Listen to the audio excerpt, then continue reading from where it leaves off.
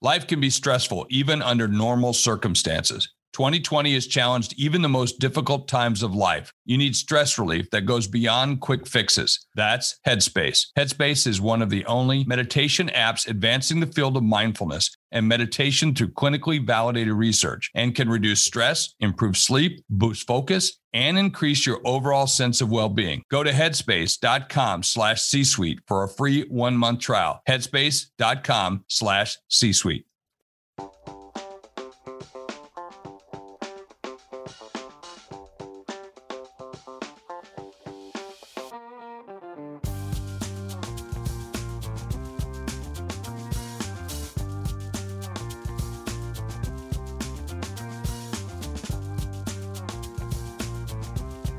Today we're talking about a very important subject. It's about the theft of something that's very, very important to you. You see, what's kind of unique today is you don't have to be rich to be a target for thieves. You know, when I was a kid growing up in the little town of Hilo, Hawaii, we never locked our doors. You know, it was no problem. But by the 70s, you had to lock your door. Then after you locked your door, you had to put on, some kind of invasion protection. So if when it came through the window, it would set off. And so, it just gets progressively worse. You to protect your valuables, and those ADT and all those other guys, Brinks. But today, even if you lock your door, they're going to come and get you. And today, they're not really after your money. They're after something far more important. So you could have nothing, and still they want to steal it from you. And it's a thing called your identity. So today we have my sweetheart Kim, and we're kind of worried about it because we have, we've had a home invasion twice now. We live in a very secure neighborhood. We have our own police force, and we have real police force simply because this is the world we live in. But as you know, they don't really even have to come in through the door. They just come in, through cyberspace today. So stealing your identity we're going to find out today why you should protect your identity, whether you're rich or not. Because your identity, stuff like your social security number and all that, your bank accounts, your tax returns, are extremely valuable. I mean, you could be flat broke and still be valuable to an identity thief. So joining me today is Ken McElroy. He's Rich Dad Advisor. He's our partner on so many real estate deals. And just recently, Ken had the experience of having his identity stolen. And also Robert Siciliano. He is a personal security and ID theft expert, and he is the CEO of ID Theft Security. Just recently, the head of the CIA got hacked by a high school kid, and the head of Homeland Security got hacked by a high school kid. Man, if you can't protect yourself from a high school kid, and these guys are the most powerful guys around, and they still get hacked. Well, too, that if you walk into your house and your house has been burglarized, you know it immediately. You walk in, you go, "Where's my TV? Where's my computer?" But when you get your identity stolen, number one, you don't know who did it, but you don't always know when they did it. So sometimes, you're talking about kids. These kids may have gotten their identities hacked, and they don't know it until years later when they go to, buy a car or buy a house. So what I love about this show is, the Rich Dad Radio Show, we're all about talking about how you build your wealth. And today is about how you protect your wealth and, more importantly, how you protect you.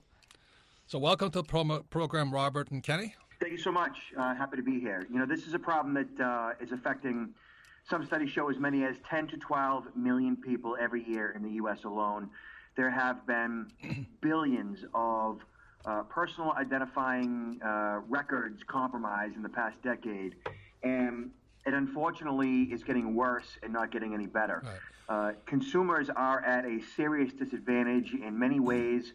The system that we function under, the way in which we're identified, is based on paper documents such as birth certificates and driver's license, which are, they're plastic, but they're, easily repeatable, meaning they can easily be counterfeited. Passports also can be easily counterfeited. Social security cards, they are easily counterfeited. So all these documents that we're stuck with, that we're identified with, all can be bought and sold, all can be, copied and scanned and recreated. and they don't really effectively identify you or I. And then there's the social security number. So on top of it all, we're using 9 digits to identify who we are.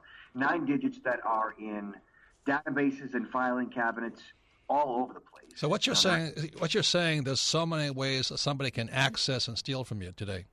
In so many ways that they can become you based on such a simple form of identification, verification, and authentication that really that has not properly proved who we actually are. The reality is dogs and cattle have been identified more effectively than humans.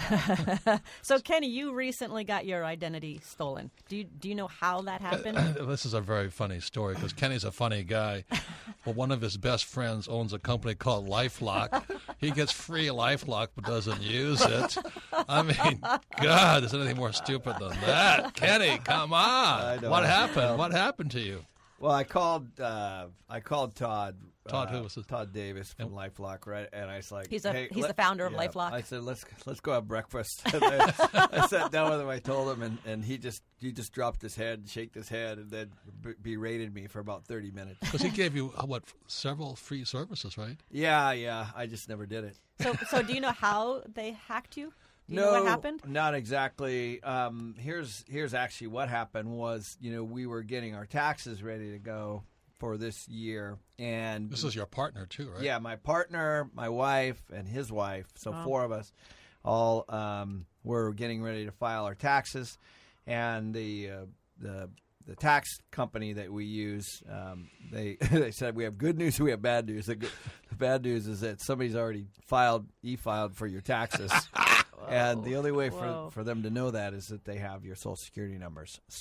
And why would they file for your taxes? What does that do? In the case there were refunds. In case there were refunds there. So they're going after the refunds. Yes. So, Robert, what do you think of that? So tax identity theft is a huge problem. It's one that, unfortunately, has gotten a lot worse over the past 4 or 5 years. When you think about the IRS and how they function and, their methodology, to a certain degree, the whole system is based on the honor system. The government has an honor system. Honor system? That's pretty funny. Well, think about it for a second. What you file, what you claim, to a certain degree, is based on you being honest. And the only checks and balances on that system is getting audited, right? So that in and of itself tells us that the IRS isn't all that secure, and then it's even who files their taxes and posing as whoever is based on the honor system. Like, there's no way to identify and authenticate that the return that they have is in fact from you. So let me ask you this: what did the guy have to do to become Ken McElroy, or woman? You mean to become a victim? No. How did they even access Ken McElroy? What do they need to file for his tax refund? What would they need to have? They might need an employee identification number or simply a Social Security number. They might want to know a little bit about him. They can simply break into his mailbox and get some of his mail. And they the physical mailbox or the web mailbox? They can, generally your post office box, right? Your physical address, the mailbox in the front of your home. So let me ask you this. I was just at the doctor's office and they want my Social Security number. Is that going to pick it up there too? They could get it from there as well. But, in certain situations, you're going to have to give up your social. And I actually have no problem with that. Like, give up your social when they need it in order for you to get services.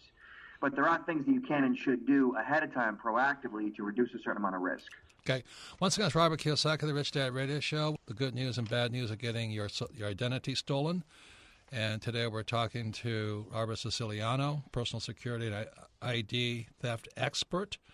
And we have Ken McElroy, who's very good friends with the founder of LifeLock. Todd gave Kenny free LifeLock. I mean, even Kim and I have LifeLock.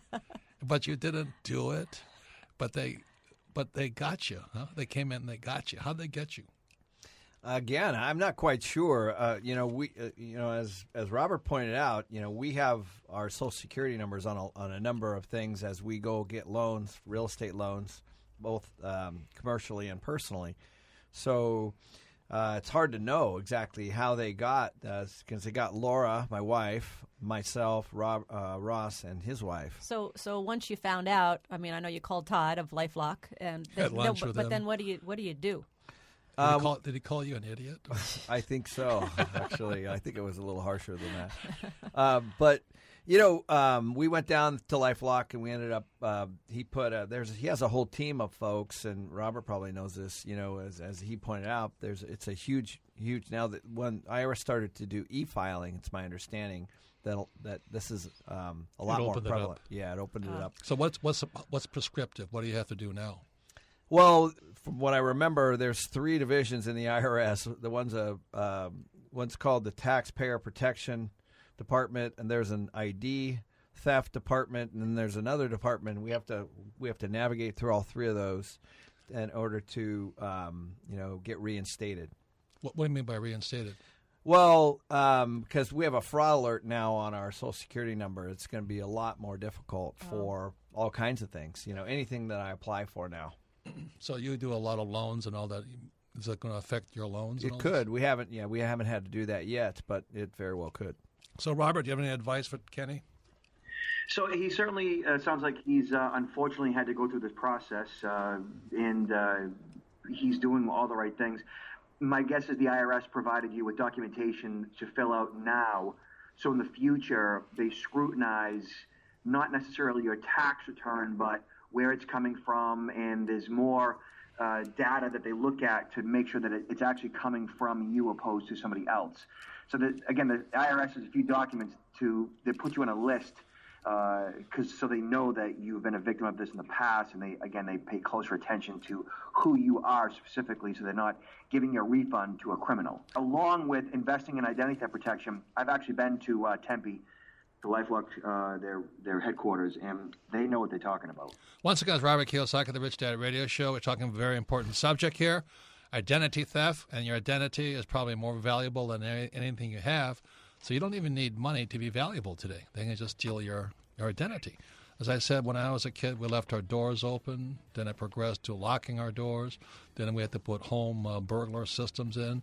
And today, Kim and I live in a neighborhood. We have our own 2 police forces to back up our neighborhood. So our special guest today is Ken McElroy.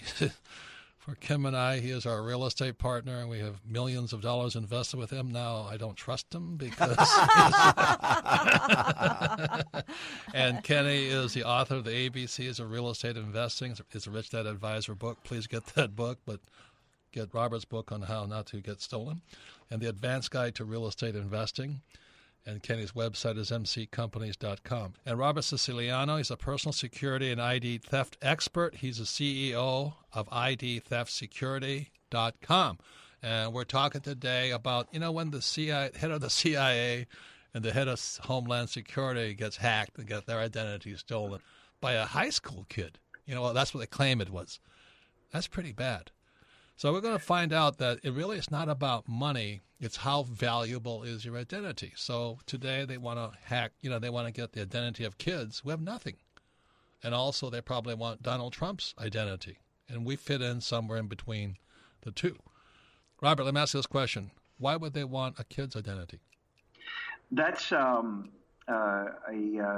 issue due to the fact that a child's Social Security number is as valuable as an adult's Social Security number. You wouldn't think that a baby could get a credit card, but the reality of it is that a adult can get the kid's social, apply for a line of credit under the kid's name, and simply falsify the age and the address in which the credit card might go to. And once a credit report is established using that basic information, then the criminal can go ahead and open up a number of other lines of credit and can function as that child that's on paper an adult now. Could they do that to a dead person? Could they do it to a dead person also? It can and has been done with the deceased quite a bit. Now, there was a time when the Death Master Index would take quite a while to update, and it would allow the criminal to function as that deceased for quite a bit longer. The what index? Death Master Index. Is that one you're on, Ken? Yeah, Social Security Administration requires that people whose family members are deceased, they submit the information to them. Often it's funeral directors that are doing that in behalf of the family. So when you're talking about kids, you're talking about they're actually creating a person. Well, they're not entirely a fictitious person. They're falsifying the age of the existing person, and they might alter the person's name a little bit, but they're definitely altering the address if it's not a parent that's actually stealing the child's identity, which happens quite a bit too. So, the parents will steal the identity? All the time. Oh, wow. God. Yeah. Oh, my God. Because their finances are so screwed up that they take their kid's identity? That's it, yeah. That's exactly it. Wow, that's pretty desperate. And Kenny, you talked about is that when you were at LifeLock and, asking for absolution from your sins, they tell you that they actually can build an identity or something? Yeah. I mean, that's exactly what Robert just said. And what happens is, kids don't really need their Social Security number for a long time. Yeah. And so, if they're going after these young Social Security numbers and then they're building an identity around that and they're building credit and, and then they use them later. So Robert, so we're talking about the kids. What is of real value to these hackers? What are they going after? Well, there's two fundamental types of identity theft. There is new account fraud and account takeover. New account fraud is when they get your social and they open up new lines of credit, new accounts under your name, and you don't know about this until you're either denied credit because the bad guys generally, when they open up a new line of credit, they don't pay the bill. Or I can do that myself. Anyway, they don't need to. Go ahead. Or they, or when the victim goes to check their credit, to see, what lines of credit are open and what their credit scores are, they see all these revolving lines of credit that generally are defaulted on. That's when they find out about it. And that is the most damaging in regards to your credit standing and your ability to get credit. Obviously, new account fraud can significantly affect the quality of a person's life going forward because in a credit-driven society, we're judged quality of character based on our credit. So, Kenny, they told you it's about a 9-year process or something to clear something? Yeah, and they basically, there's a fraud alert, I guess, and maybe it's 7 years or 9 years, maybe, Robert, but yeah, there's a time frame where, they're looking for, So when you apply for something now on your identity, your Social Security, they have a fraud alert thing on it? Yeah, there's fraud alerts on everything, and so we had to go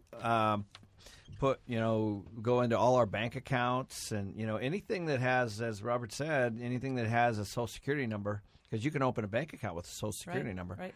All those things we had to put fraud alerts on. So what does that do for him, Robert, when he has fraud alert and the bank sees it? What does a bank do? What goes through the banker's mind? And how will this affect Kenny's business? I mean, there's personal identity, then there's the business. Right. So there's a lot going on here, and Kenny said a lot of things that, unfortunately, factually are incorrect. And what that means is that, first of all, fraud alert lasts for 90 days, and then it expires, and it's gone, and it's only 3 months. And you file that through the 3 major credit bureaus. And what that does is it is an alert to the creditors, to lenders that are checking your credit to issue you credit, that this person may be a victim of identity theft.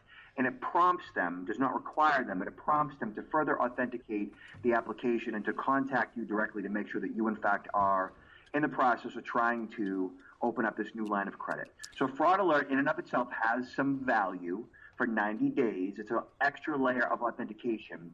And you only do it at the credit bureaus, and then it goes away. It is probably the least effective form of identity theft protection there is out there today. Once again, Robert Kiyosaki, the Rich Dad Radio Show. We're talking to Robert Siciliano. He's a personal security ID theft expert, CEO of IDTheftSecurity.com. And Ken McElroy is a Rich Dad advisor. He's a partner on millions of dollars of real estate investing. And Kenny, and his website is mccompanies.com, author of ABC's of Real Estate Investing, which just lost your credibility on that book, but the advanced guide to real estate investing. You got to put how to protect your. But anyway, so the question we want to get into here is how do we prevent it? What are they coming? How many different ways are they going to come get us? Right? Yeah, because if the 90-day is not effective, what is effective? So you mentioned your relationship with LifeLock. So what LifeLock does is they monitor your credit. They monitor your credit report. They look for new lines of credit being opened up under your name, which is a really good thing. Most identity theft protection services do that today. But what else that LifeLock does that most of the other services don't do is they monitor your social on applications for credit in real time. So, for example, let's just say LifeLock has a relationship with American Express, and someone's trying to open up a line of credit under your name, and LifeLock's service might see that application for credit as it's being processed in real time. They do that through a company that they own. The company's called ID Analytics. ID Analytics is like under the umbrella of LifeLock. And so they see that application for credit as it's being processed, and they'll contact you, if you're a LifeLock customer, to make sure that you, in fact, are in the process of opening up a line of credit with American Express. That's a really good thing. And to see in real time that application being processed keeps you out of hot water. So most of the other services, they don't know about it until the line of credit's already been opened and maybe the damage has already been done. So that in of itself is a really great thing. The other thing that you can and should do is what's called a credit freeze. Okay, so sometimes interchangeably, consumers use the term credit freeze and fraud alert because they don't understand the difference. A credit freeze really is the best thing that you and anyone should do to protect your identity. Robert, Kim, everyone should have a credit freeze right now.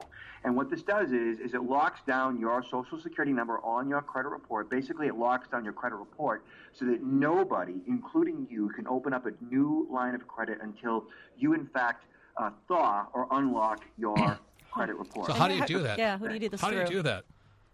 So it's relatively easy to do. So administratively, you keep good records. You get an Excel file. You plug in all the particulars into the Excel file. What you do is you go to each credit bureau, Experian, TransUnion, Equifax, right? You just go right to their website. And what was that again? What was that website? The three major credit bureaus are Experian, TransUnion, and Equifax. Okay. All right? So that's the three major credit bureaus. And you go to their websites individually, and you search the term credit freeze on their website. And when you're on their website and you search the term credit freeze, you will find the page to freeze your credit. So basically, you're filling out some information. You fill out an affidavit, and you might plug in a credit card number. They're going to probably want your social security number. They may want you to sign additional information.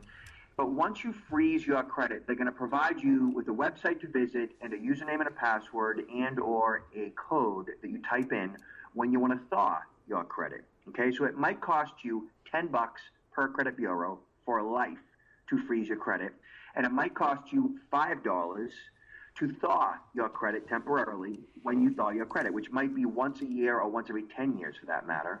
If you're not dipping into your credit often, then it might be like, once a year, $5. It's no big deal. But as long as you have an Excel file with all the particulars, your name and your social and the different URLs to each of the credit bureaus to thaw your credit along with the username, password, and code, it's easy to do. It's no different than writing a status update in Facebook. And can you do a credit freeze once your identity's been stolen? You should freeze your credit now, proactively, before your identity is compromised. Right now. And that protects you from new account fraud. Everybody's credit should be frozen across the board right now.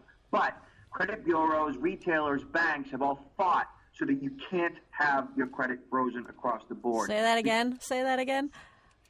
Retailers, bankers, and others have fought so you can't have your credit frozen across the board, meaning like everybody's credit, I think, should be frozen, but they don't want your credit to be frozen because they can't issue you credit instantly like at a Best Buy, for a $5,000 plasma TV. So, which means that all of your large financial decisions have to be well thought out, which is a good thing. Once again, it's Robert Kiyosaki, the Rich Dad Radio Show. We're talking to Robert Siciliano. Robert, your information is priceless.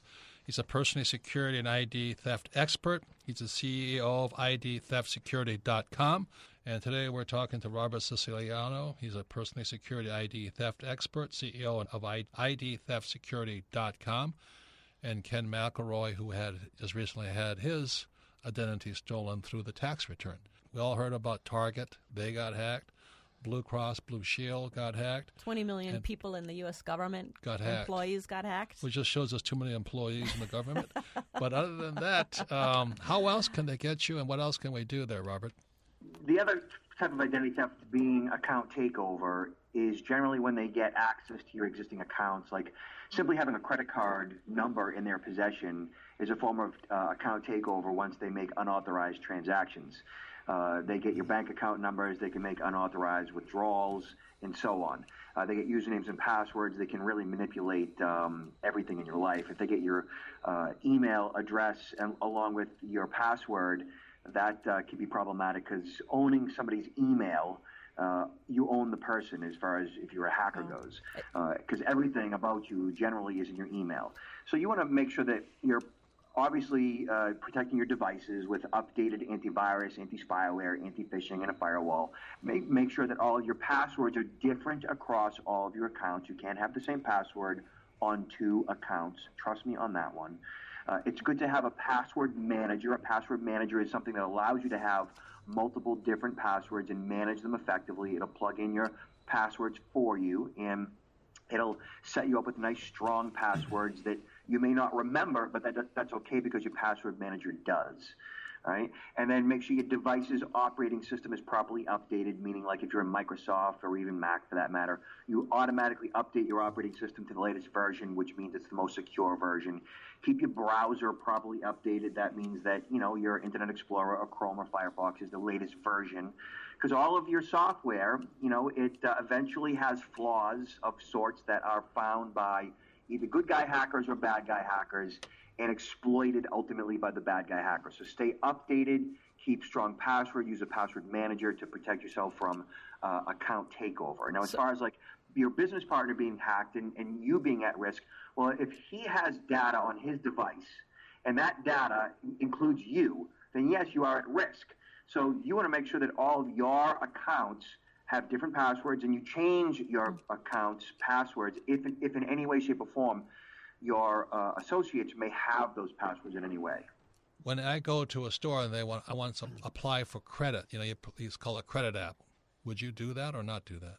I generally do not apply for credit in a store ever. So my credit's frozen, right? And I have my Visa, I have my American Express, I have my MasterCard, and that's it. I don't have like 35 credit cards. That's just insane.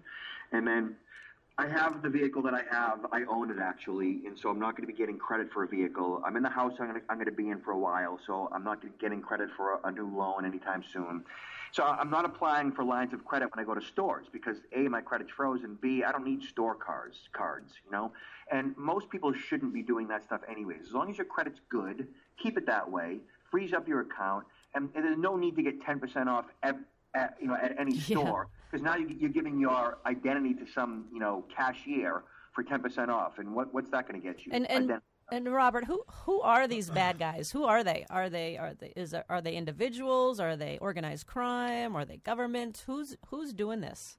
Often it's those that have access to the data directly. So, for example, you call up your cable provider and they ask you for the last 4 of your social. That person very well could steal your identity. So utilities, government agency employees that have access to your data, your employer and fellow employees that have access to your data.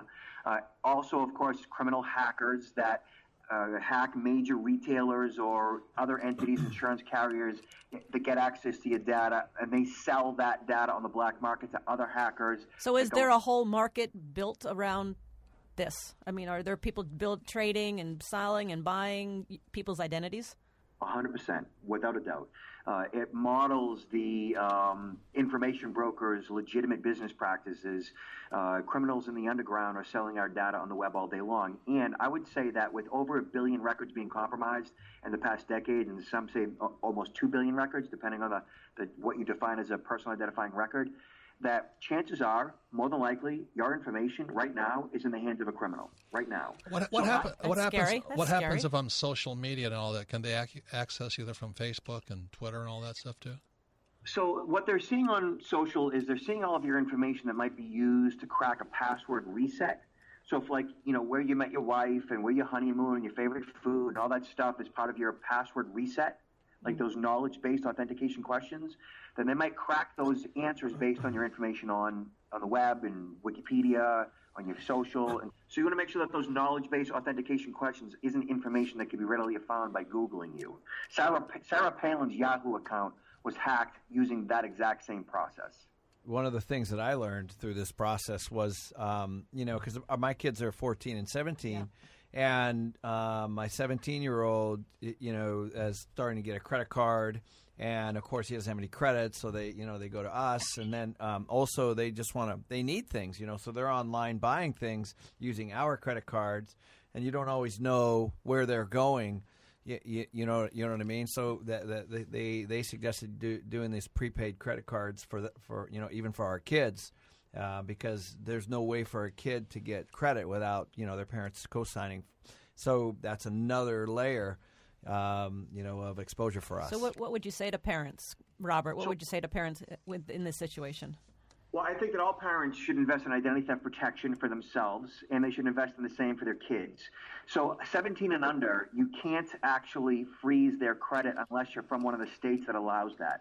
So whatever state that you live in, you should search the term credit freeze in the name of your state and children and determine if, in fact, your state provides you the option to freeze your kid's credit. I think maybe less than a third of all the states in the U.S. allow that, but you should freeze your kid's credit and or invest in identity theft protection to watch their social. As far as credit cards are concerned, frankly, and hear me out right now, do not worry about credit card fraud. Straight up, don't worry about it. If you spend 1 second of your life's energy thinking and worrying about credit card fraud, then you're misdirected. You should, in fact, pay attention to your credit card statements. You should do that. You should monitor your statements and make sure that all of the charges are authorized by you and or your kids. Yes, you should do that. But as far as credit card fraud goes, there's nothing you can do to prevent it, ever. So use your cards wherever, whenever, and don't worry about it. But you do need to pay attention to your statements. And the best and most efficient way to do that is to download your bank or credit card company's mobile application.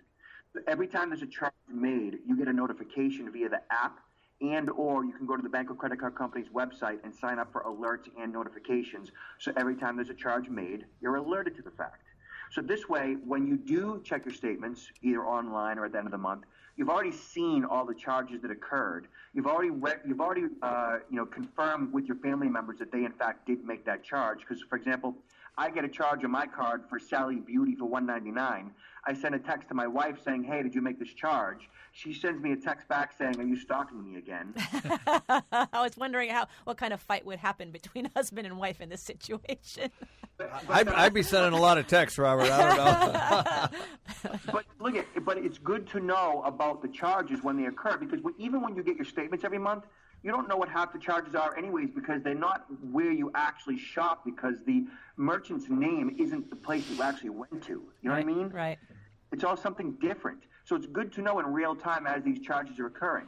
And I spend, $10,000, $15,000 a month on credit card charges. I know every single charge as it happens, and I'm cool with it. And that way, I'm in tune with the activity on my cards. But don't worry about it, but do something about it. Once again, it's Robert Kiyosaki, the Rich Dad Radio Show. We're talking about identity theft. Our guest today, Ken McElroy, is our partner in real estate, and he just recently had his Social Security hacked through the IRS. And Robert Siciliano, he's a personal security and ID theft expert and CEO of IDsecurity.com. And he's incredible information. And that's why we recommend you listen to this program once or twice, and your wife and kids or husband should listen to it also, because this is a very valuable program.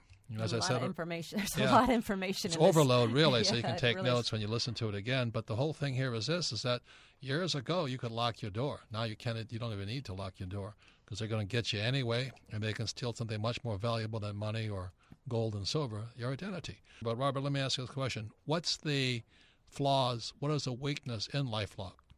Identity theft protection products can't protect you from things like medical identity theft. They can't protect you from tax-related identity fraud. And in some cases, they can't protect you from new account fraud, and they definitely can't protect you from account takeover, right? But what they do effectively, generally, is protect you from new account fraud most of the time, depending on, the nature of their service. So in that respect, it's good.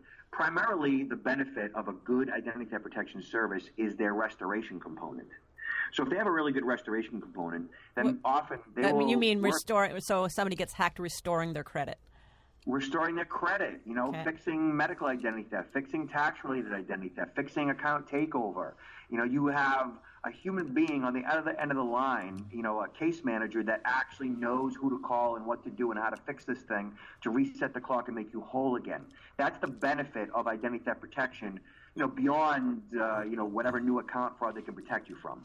The cloud. Is the cloud any safer than all the other internet stuff?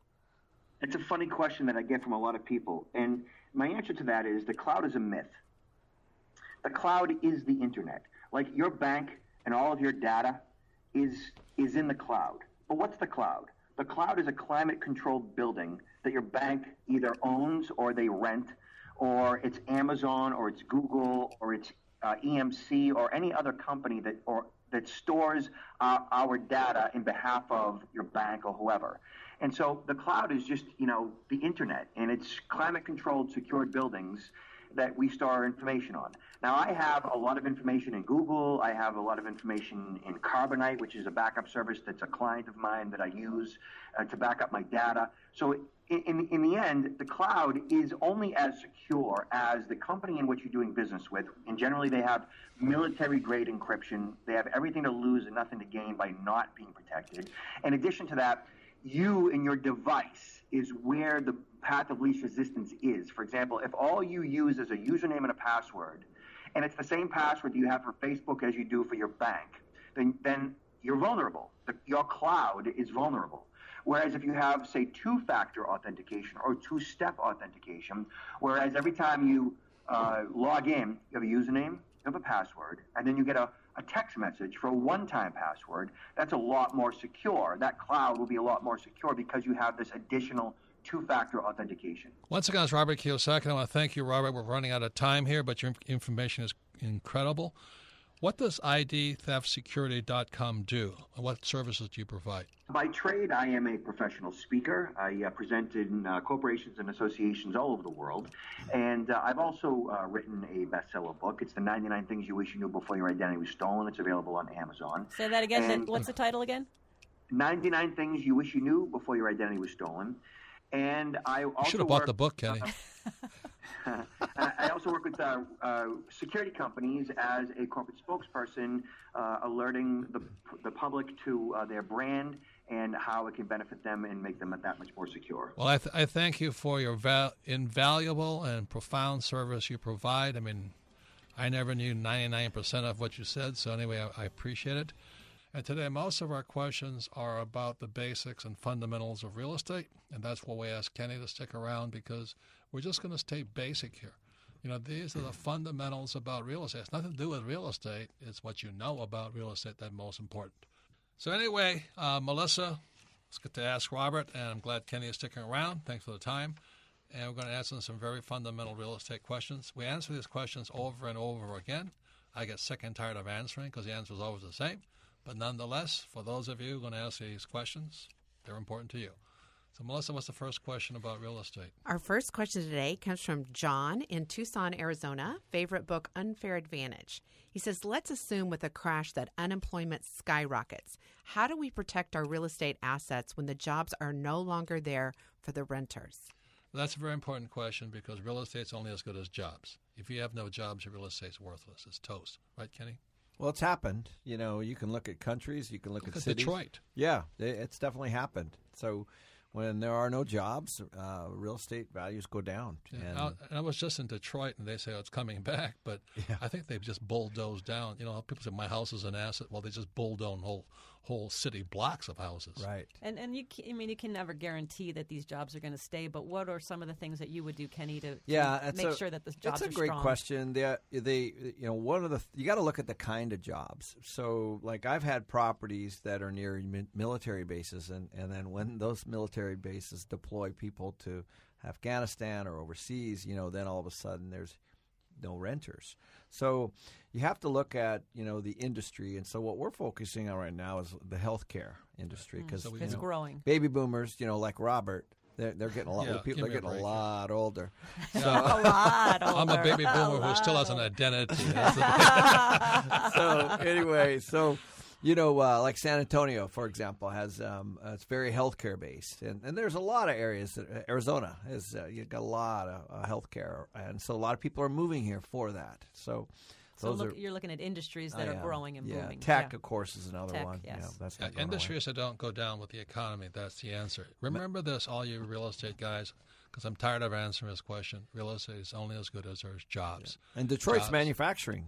That was why. That was their industry. That was why it went down. Well, it also was because of left-wing communist government leaders, the socialists, and all the labor unions driving up prices and mismanagement at GM and Ford and all those guys. How do you feel about that? Other than that, there's, how many guys right now are rushing into Detroit? I'm going, oh no. Well, are you rushing that's a good point. Are you rushing into Detroit?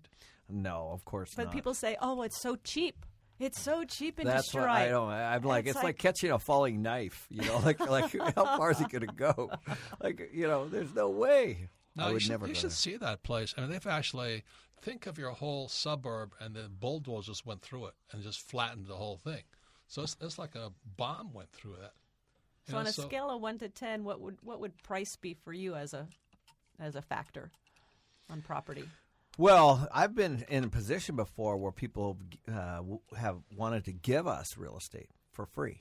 Because real estate's a liability if you got no renters. If you cost you money. Yeah, right. You have the tax, you have the upkeep, you have all that. Even if they give it to you for free, it's not free. It's not free.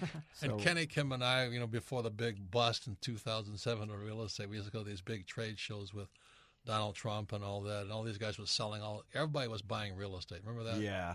It was just disgusting. I remember this one company, Kenny always remembers it was this beautiful blonde standing there with a nice brochure, right? Well, there were two actually.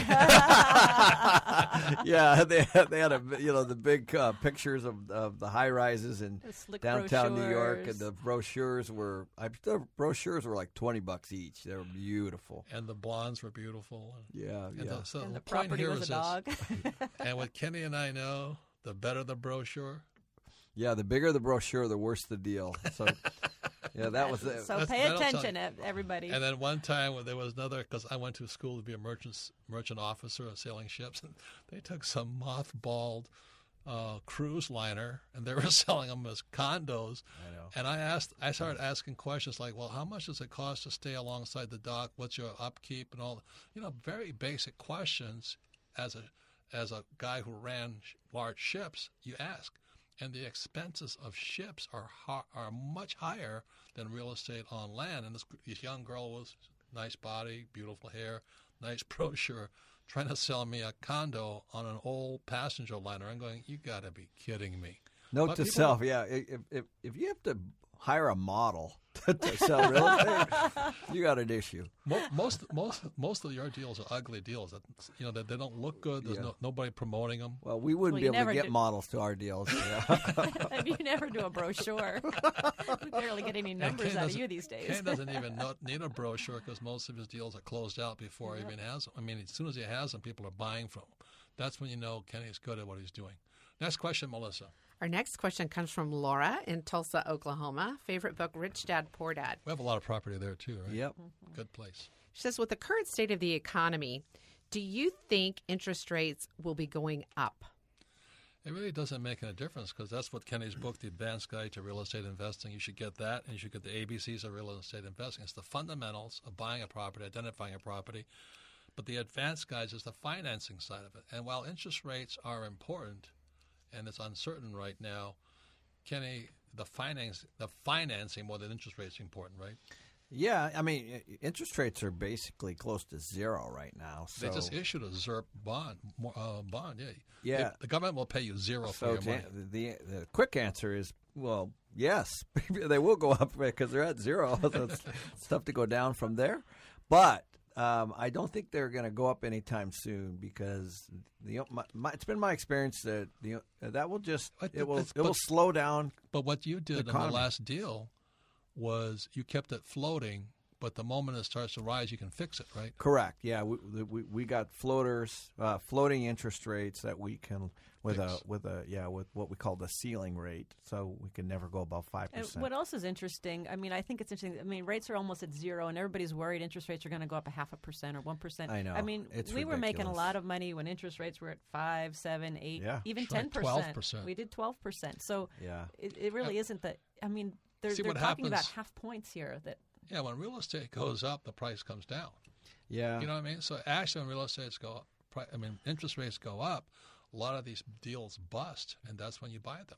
And I think what they do is it's propaganda. They're saying, oh, rates might go up, and what they're trying to really do is they're trying to get people to spend. To borrow more money. And they're saying, well, we better borrow now before they do. So, but again, when you look at the basic fundamentals, it's just a cost. So, people often forget about that. It's, when you're borrowing, it's the cost of the money. What's the cost of the money?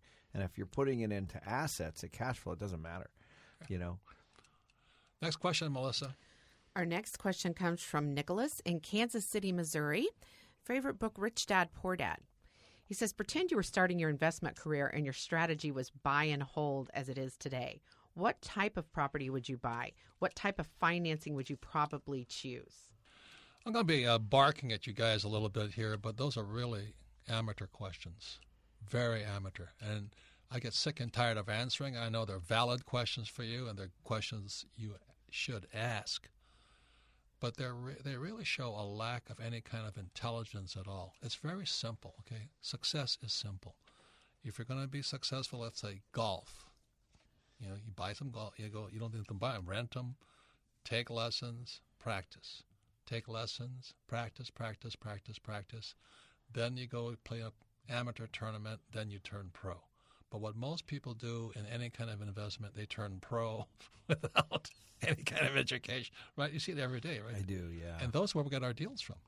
Yeah, and I understand the question, and these people, sometimes they want a really quick, simple answer.